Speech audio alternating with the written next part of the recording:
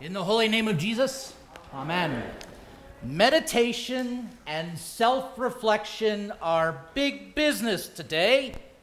Today, more than ever, we hear people speak to us and motivate us using internal retrospect, looking at our soul, looking at ourselves, using self-meditation and guidance. In every facet of life, there are problems. There is nothing wrong with absolutely looking at ourselves and reflecting on ourselves with some sort of idea of self-help, improvement, or even meditating on things that we have done or left undone. However, the next time that you listen to your favorite podcast or YouTuber who is talking about self-reflection and self-motivation, see whether or not they talk to you about how much you should love your neighbor as yourselves. It's rare. Love your neighbor as yourself, says the Scriptures. That is, after all, the great commission of the church, to love your neighbor as much as you love yourselves. Loving your neighbor as yourselves seemingly has gone onto the wayside. Now we are embedded in a world that's all about me. Me, me, me, me, me. As Homer Simpson likes to say, when is anybody ever going to understand what me stands for other than my enjoyment? What's in it all for me? That's the world you live in. It's all about you, all about me, and everything else that can happen to me, for me, and by me. Then Paul comes along today in Philippians, and he throws a wrench into the well-oiled machine of me. He says, have this mind amongst yourselves. You, everybody gathered here together as the church, whether it's in Philippi or whether it's here in Little Rock, have the same mind as you gather together. Paul uses these words about your thoughts and about your minds and what's going on in your heads several times in Philippians chapter 2, which we've been given today. The first part of the chapter exhorts us as beloved Christians, and you think maybe it'd be something about what we can do or what it is that we can have for ourselves, but he says very plainly, don't think about yourself first. Think about your neighbor, especially those in your congregation, those whom your mind is shared in your baptism, in your being called a child of God. Why? Because you have been called by the gospel to believe these things. Your thinking really does shape the way that you're living. When my father was diagnosed with cancer, one of the things that his oncologist told him, she was a very devout Christian, one of the things that she told him was, what this does, the rest of the body will do. If you think that this is gloom and doom, if you think that this is the end, your body will follow suit. If you think that I can get through this, if you think about the things in terms of positiveness, in terms of medication, and the ability to move forward with treatment, your body will respond and will react in a positive way. I'm sure there are some nurses and physicians in here who would agree with that statement. What you think really shapes how you live. How you think about things changes the way that you feel about things and the way that you behave around others. Have this mind amongst yourselves.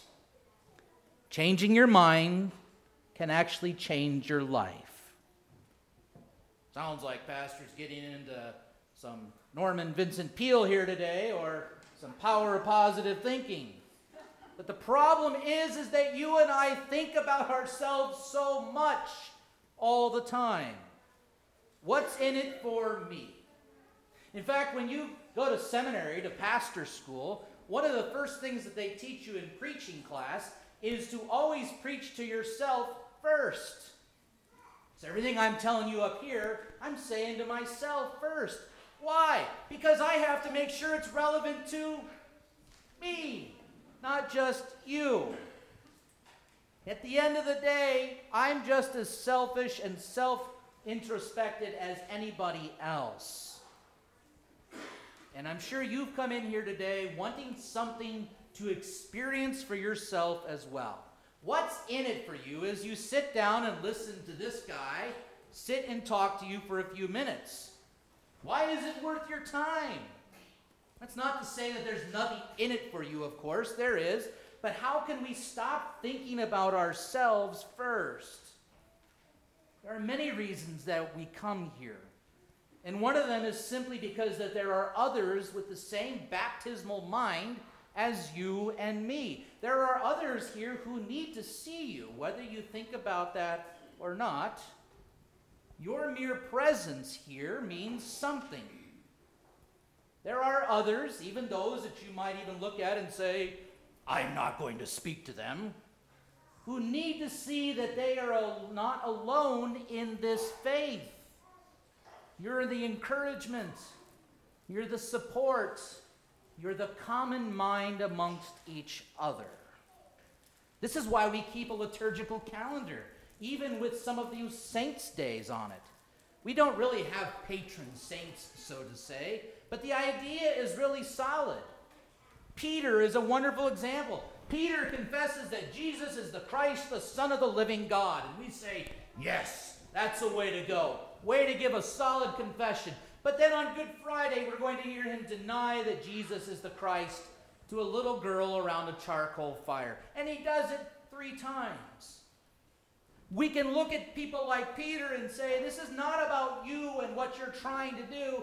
This is about the grace of God overflowing for all of us, even when we get it absolutely right or we royally mess it all up. There was ever a consolation for me in my failures as a Christian. Peter says, I got your back. I'm right there with you. Perhaps even more so than that, though, is that we have one another. When you are missing from here, the church is also missing you. It is such an encouragement to see all of you here today, isn't it? I don't think there's anybody of us who sit here to say that I don't like seeing all these people here.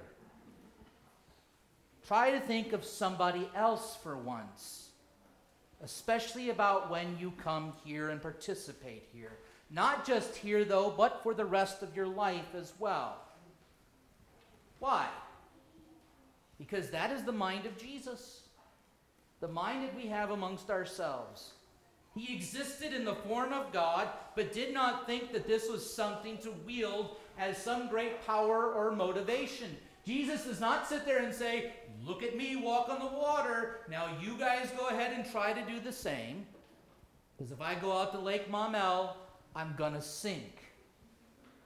Jesus does not use his divine godliness against us. He does not use it to his advantage. There's even a strange word here in the Greek that Paul uses to talk about this.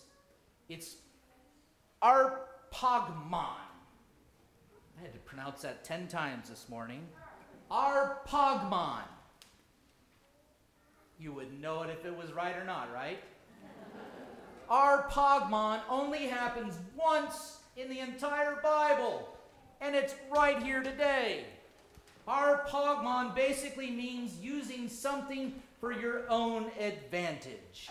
Jesus, even though he is true God, does not use his power or his authority to his own advantage, and moreover, he doesn't use it against you, but he uses it for you.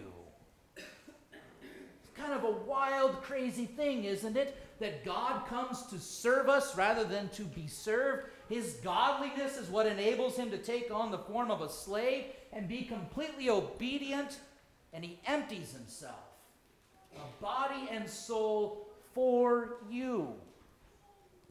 This is not some moralistic example that we try to somehow follow or imitate. This is somebody who literally changes your heart of stone to a heart of flesh. This is literally somebody who changes your mind from being on the cares and thoughts of the world or even yourself into the mind of God and the things that are promised to come. He never uses his godliness for himself, but for others, for you.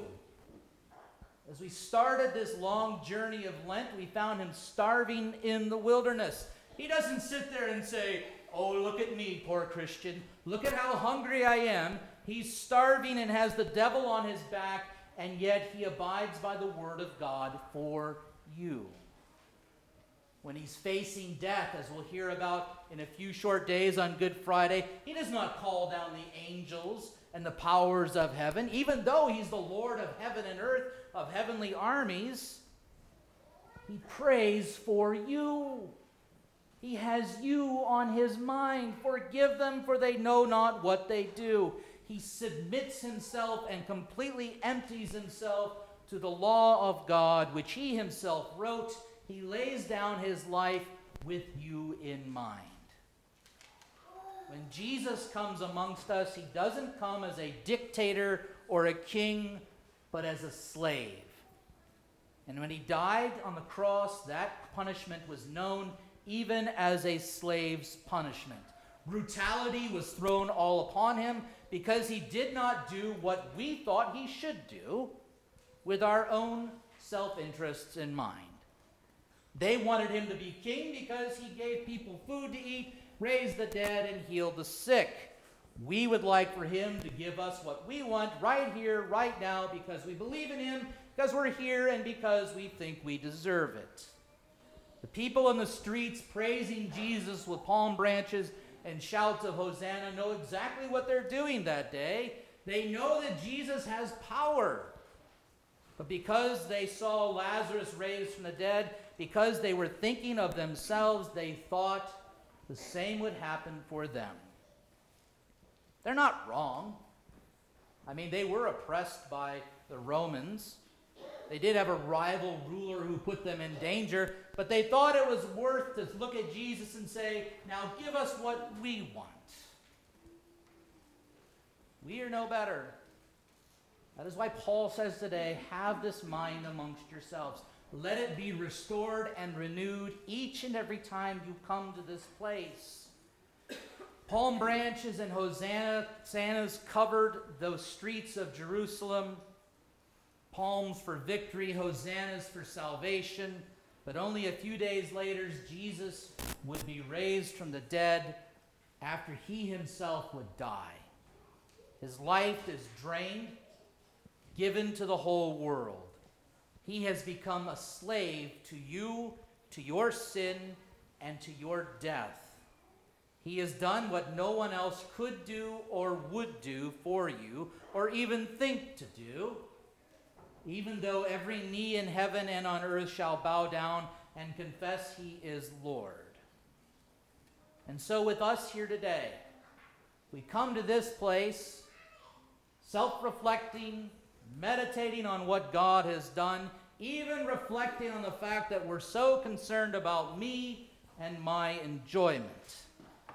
But with palm branches in your hands and hosannas upon your lips, we see the same Jesus who rode on a donkey, humble, and coming to you in bread and wine at this table. In this Eucharistic feast, we will sing in a few short moments, "Hosanna, Lord, save us now." And he does, as he says to us, "Take, eat, take, drink. This is my body and blood, given and shed for you for the forgiveness of sins."